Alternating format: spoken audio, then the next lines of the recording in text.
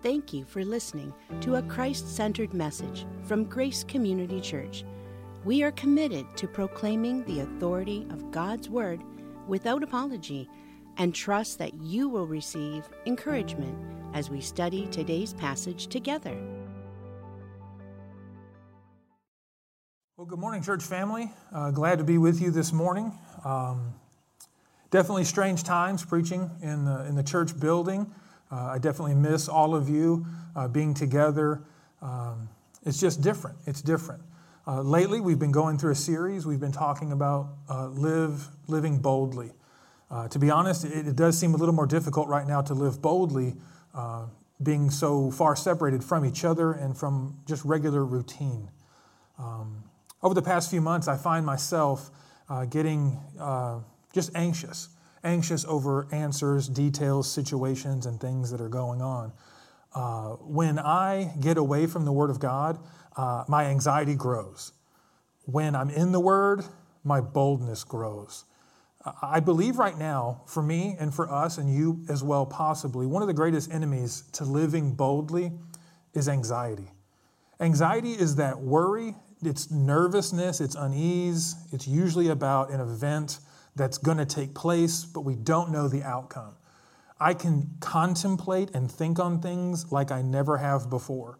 Some of it is because I have extra time on my hands. A lot of times I've been so busy, I really don't worry about things because my schedule has kept me super active. But now I start to pay attention to things that I didn't pay attention to before, and I start to frustrate myself. I frustrate my family, partly because I'm not trusting God. And I've found in my own life, it's a very difficult thing to do to try and solve all of life's problems on my own. Now, I always want to know what's going to happen. I want to know when it's going to happen. I want to know why. I want the answers. And I think that's true for a lot of us. But a lot of times, I feel like when I do have those answers, I have more confidence. When I'm in control, I have a certain type of boldness. But I don't believe it's the boldness of living in Christ. There's so many things right now that I don't have the answer to, but I'm learning to trust God more and more each day. Now, for many of you, maybe you're not experiencing a lot of anxiety. Maybe you're actually relaxing a little bit more, and you're able to enjoy what's going on around you. That may not be the case for everyone, though. So as we go through our passage this morning, I want you to remember that there are other people out there who are struggling and having difficulty. If you go through this and you say, you know what, right now, this is not an anxious time in my life, I think then that this passage this morning may be for another brother or sister who is overwhelmed in anxiousness. So as you're taking notes this morning, as you're following along, as you're listening to what is being spoken, I think that if you will take comfort in it, it will give you a boldness, but also it will prepare you to help someone else who may be struggling right now. So always be ready to help someone else just as much. Now, one of the characters we've looked at is the life of Peter. We've gone through various aspects of Peter's life. Peter is the one who had stepped out the most, trusted the most, and I think ultimately failed the most and restored the most. We see Peter deny Christ.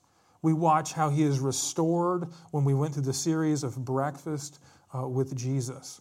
Peter now is speaking to Christians who are suffering in Asia Minor. That's what we find in our first verse of this chapter, 1 Peter chapter 3. If you do have your Bibles, as you're at home, as you're getting comfortable, open your Bibles to 1 Peter chapter 1. We're going to be looking at verses 3 through 9. Let's go ahead and read that passage together. Follow along with me as we go through it. Starting in verse 3. It says, "Blessed be the God and Father of our Lord Jesus Christ. According to his great mercy, he has caused us to be born again to a living hope through the resurrection of Jesus Christ from the dead, to an inheritance that is imperishable, undefiled, and unfading, kept in heaven for you, who, by God's power, are being guarded through faith for a salvation ready to be revealed in the last time. In this you rejoice, though now for a little while.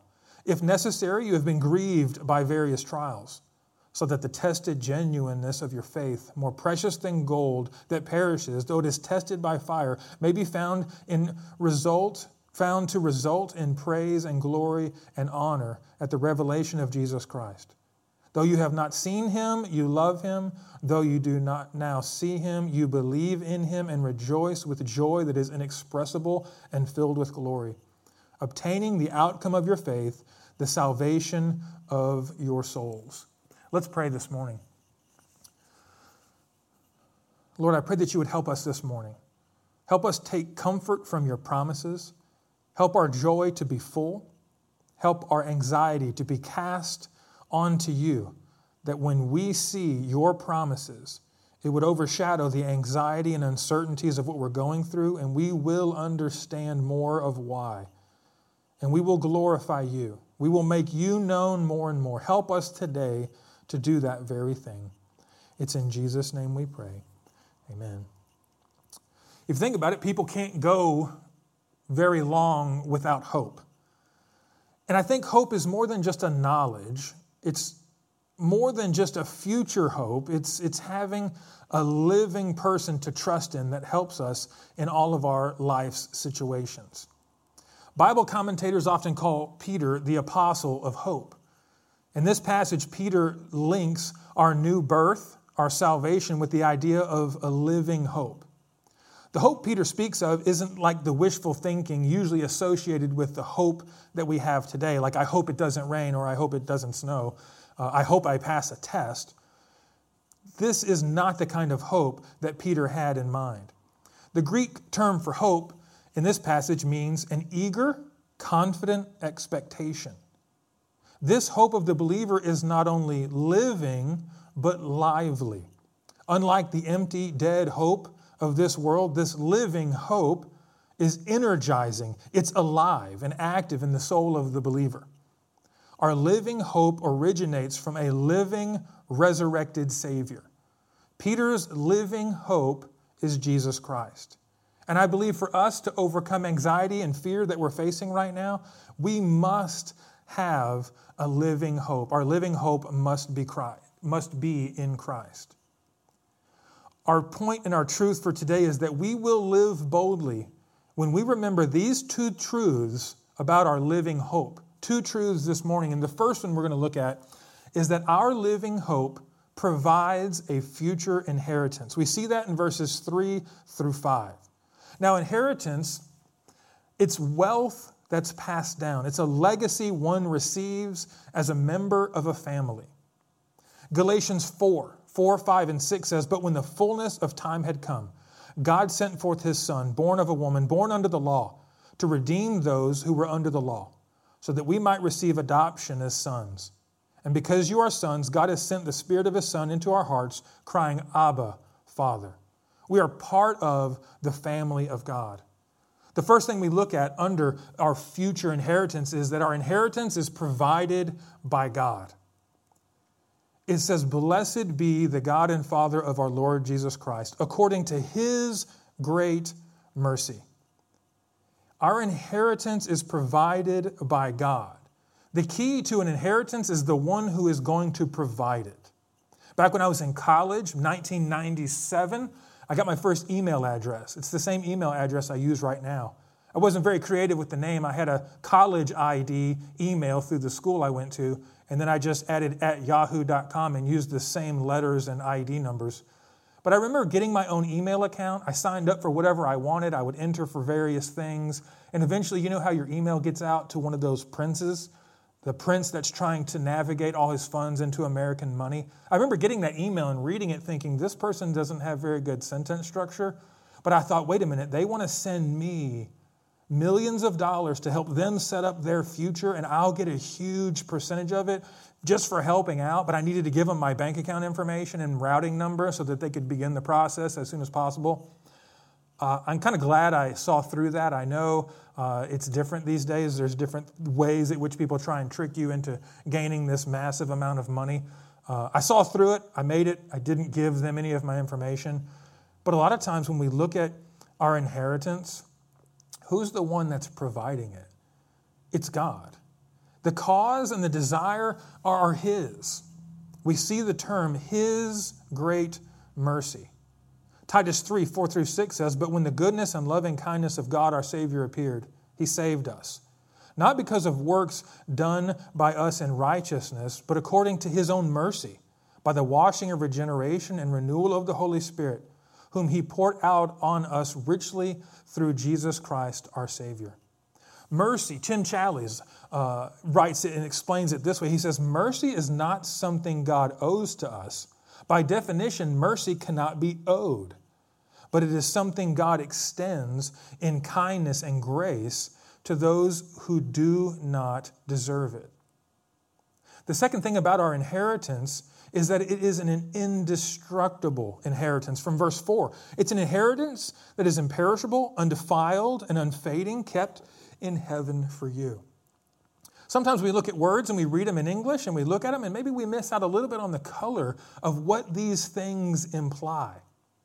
Imperishable, meaning it's not corruptible, it's not liable to death, it's not subject to destruction. Think about everything that we have, maybe the things that I want to pass down to my kids. I know when I bought my truck not too long ago, Lincoln's favorite question to ask was, is this going to be my truck? And I thought, probably. It's a few more years still, but the truck is corruptible. It's not a great inheritance, but it will be nice. But it's liable to die. It's going to break down. It's subject to destruction. When we think of an inheritance that God is providing us in the future, it's the opposite of all the things that we have in our life right now that we think about. The other thing about it is that it's undefiled. It means it's unstained and unpolluted. Everything in creation is stained and polluted by sin, but not the believer's inheritance in Christ. The last word, I think, brings the most vivid thing for us. It's an unfading. It's a word used in Greek to describe a flower that doesn't wither or die. Now, Mother's Day was just a week ago. Moms, how are your flowers doing? Maybe you still have them, maybe you don't. At our house, we don't plant too many flowers. We don't do well with flowers. We have family that runs a floral shop. We have some friends that we've made that have a floral shop. Could you imagine if flowers never withered or never died? That would be super easy. We could all have whatever flowers we wanted. I think they would lose their magnificence if we didn't experience and have a joy for a time. But this word unfading means it doesn't lose its magnificence. Time, decay, the elements of the world won't affect it. You know, when you get something new, you're super excited about it, you love it, you enjoy it, but over time, the magnificence of it fades away. But this is what we're saying here. The inheritance that God is providing for us in the future is unfading. 1 Corinthians 2:9 says, "But as it is written, what no eye has seen, nor ear heard, nor the heart of man imagined, what God has prepared for those who love Him."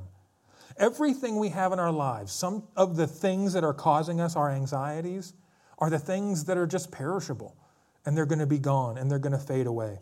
But what's to come in the future is the inheritance that never will. The last point we find in verse 5 is that our inheritance is reserved indefinitely, who by God's power are being guarded through faith for a salvation ready to be revealed in the last time. It's being guarded. It's being watched over. It's already in existence. It will not change, and no one can plunder it. You can only imagine what the stock market price is and maybe what your future retirement plans are going through right now.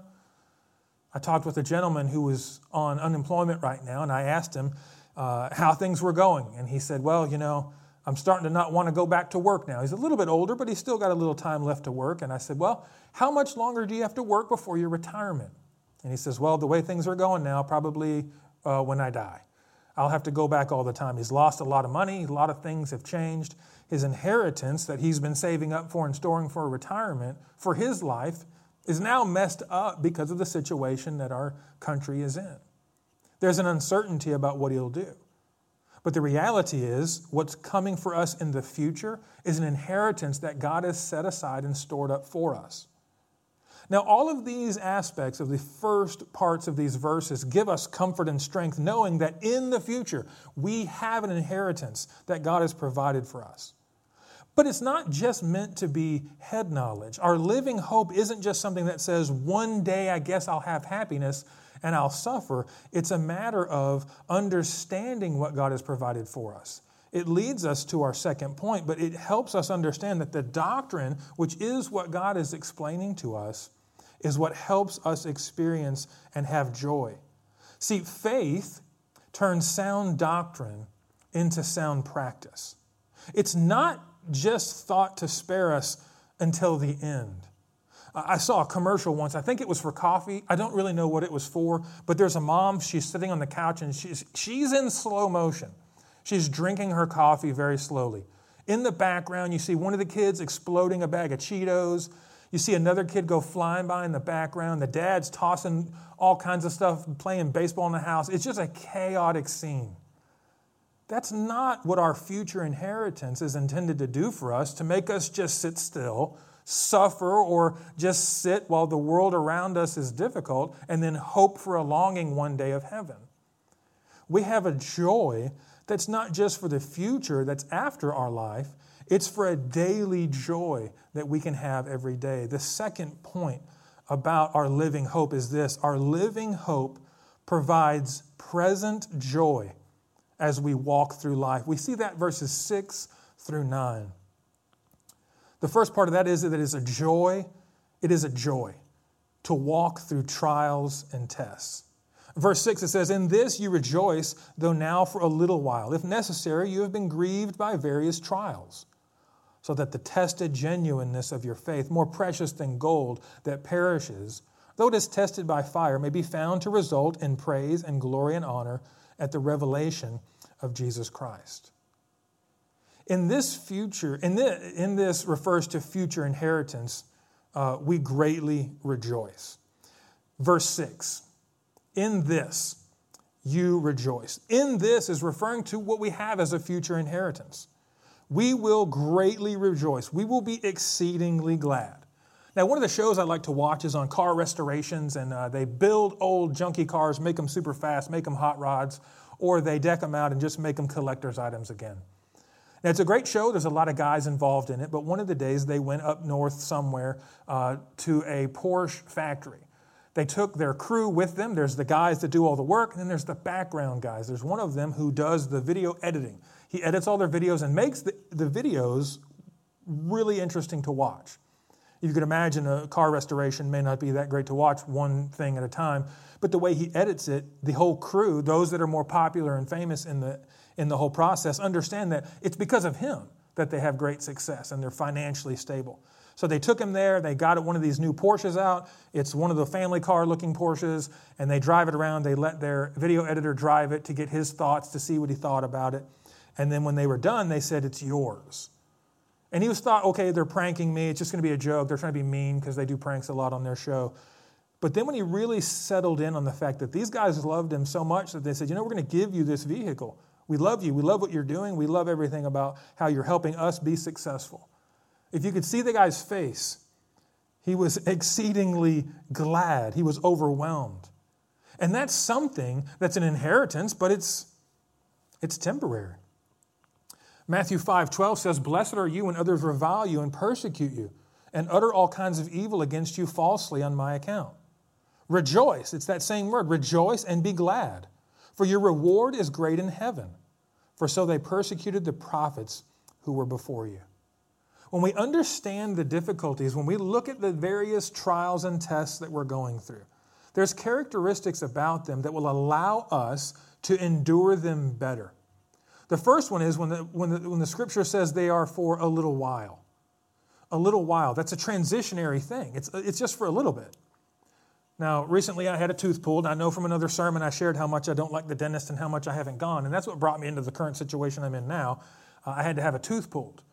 As I was having the tooth pulled, I had the shots, I had the gas, and I'm laying on the table or the chair. The surgeon's over my head, and he's holding one side of my mouth and my face. There's all kinds of metal equipment in my face. The nurse is on the other side of me. She's pulling my head the other way. And it doesn't really hurt as much as it is just super uncomfortable. But as they're pulling it, as things are happening, my tooth breaks, and that means there's more drilling. And I can feel it right now, honestly. It's crazy, but as I was going through it, I stared into the light for a moment and said, this is just temporary. It's going to go away eventually. It's just temporary. Now, I know that's not much of a trial or a tragedy or a test that I'm going through, but man, was it painful. The whole process afterward, waiting for it to heal, still waiting for it to heal, it's just a time-consuming event. But it's a little while. I'm eventually going to look back on it and say, that wasn't that bad. I truly believe that a lot of the things that we're going through, they're just for a little while. The second thing we know about our trials and tests is that they're necessary. The Bible, when it says if necessary, I think means they serve a purpose in all of our lives. If necessary. There's not a trial or a test that you're going through that means absolutely nothing. The test and the trial that you're facing that may be making you anxious is there to reveal your lack of trust in what God may be trying to teach you. It serves a purpose in our life. It allows us to see possibly the area at which we are not trusting fully in Christ. It usually comes from wanting our way and our things.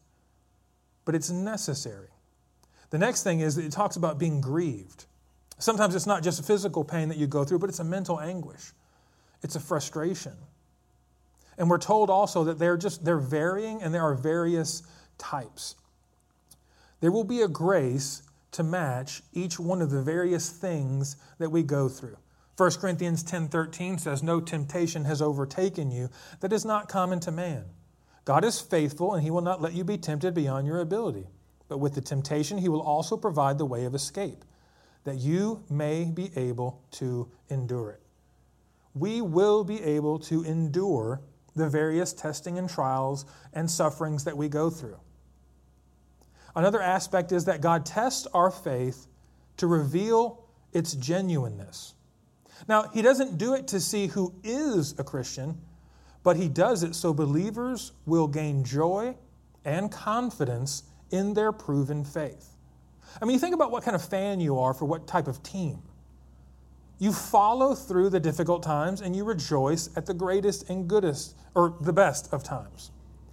So many times we get caught up when only wanting to rejoice in the good times and then becoming frustrated in the bad times. But God's testing allows us to gain confidence of knowing that we are his.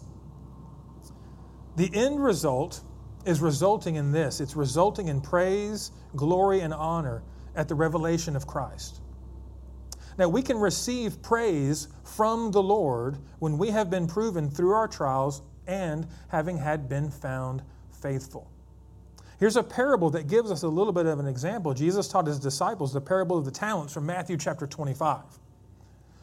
Matthew chapter 25, verses 21 through 23 says, "His master said to him, 'Well done, good and faithful servant. You have been faithful over a little. I will set you up over much. Enter into the joy of your master.' And he also, who had the 2 talents, came forward saying, 'Master, you delivered to me 2 talents. Here I have made 2 talents more.' His master said to him, 'Well done, good and faithful servant. You have been faithful over a little. I will set you over much. Enter into the joy of your master.'" The example and understanding is that in the end, the resulting praise and honor and glory is that God would tell us that we have been a good and faithful servant. It's also a joy to walk by faith in relationship with Christ. Peter encourages these believers, these fellow church people. He says to them, "Though you have not seen him, you love him. Though you do not now see him, you believe in him and rejoice with joy that is inexpressible and filled with glory." Peter makes a pretty bold statement for them and to them. They don't see him. They may not have ever seen him. Peter was with Jesus for years, and he struggled, and he failed. He denied Christ. But he commends these believers when he says, "You have not seen him, but you love him." The word love here is one of the strongest types. It's the love of the will. It's the noblest form of love. John 14:21 says, "Whoever has my commandments and keeps them, he it is who loves me. And he who loves me will be loved by my Father, and I will love him and manifest myself to him." They loved without seeing. This is what Peter says about them. They believe in him and they are doing what he commands. The result is inexpressible. It's the word, it's kind of the explaining of higher than speech. And they will be filled with glory. That's to render highest praise. If you ask yourself this question, when was the last time you began to be overcome by anxiety and stress and you prayed? And the way at which God came through caused you not to be able to understand even how to express it in words because God was so overwhelmingly good to you.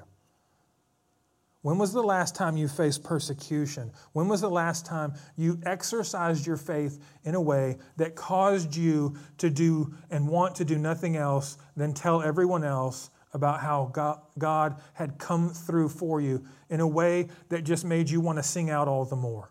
The final thing we look at is that it is a joy to walk in constant deliverance from verse 9. It says, obtaining the outcome of your faith, the salvation of your souls. Obtaining there, it's a present tense. It's presently receiving for yourselves. It's not just when you die, you're delivered. It's that you have the opportunity and the power now to no longer live in sin or to live with anxiety. You have the opportunity to live boldly. The outcome of our faith is referring to the believer's constant, present deliverance from the penalty and power of sin, from its guilt, its condemnation, its wrath, the ignorance that comes with it, the distress, the confusion, the hopelessness, and the dominion of it. Daily, we have opportunity to trust Christ and to be free from the power and destructive nature of sin. The encouragement I leave you with is this from John 15:11. It says, these things I have spoken to you, that my joy may be in you and that your joy may be full.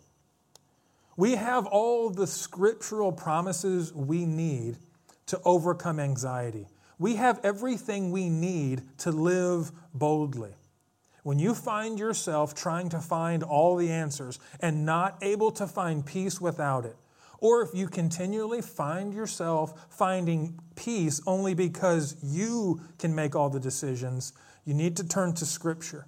You need to be reminded of our living hope, not just for what God has prepared for us one day, but the joy that He's called us to and allows us to live in right now.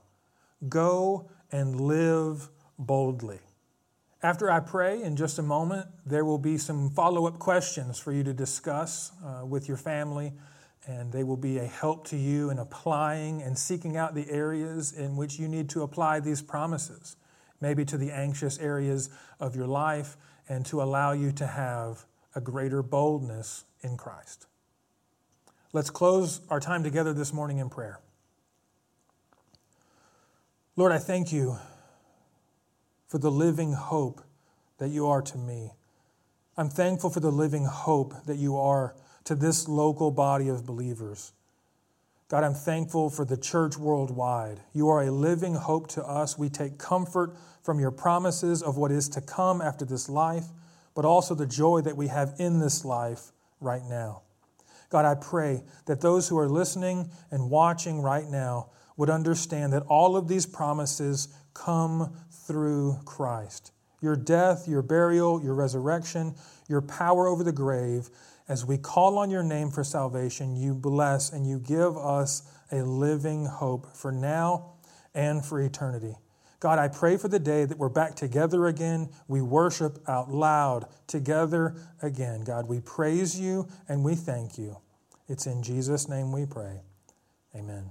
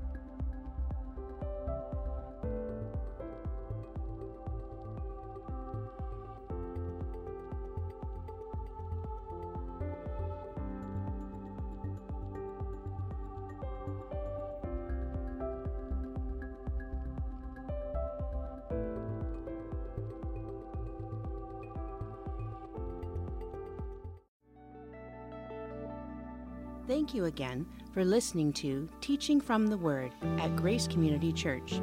We are located in Richmond, Michigan. You can find us online at mygracechurch.com. Please subscribe and follow us at My Grace Church. It would be greatly appreciated if you would take a moment to rate, like, and share this message. We want you to always remember that you are loved.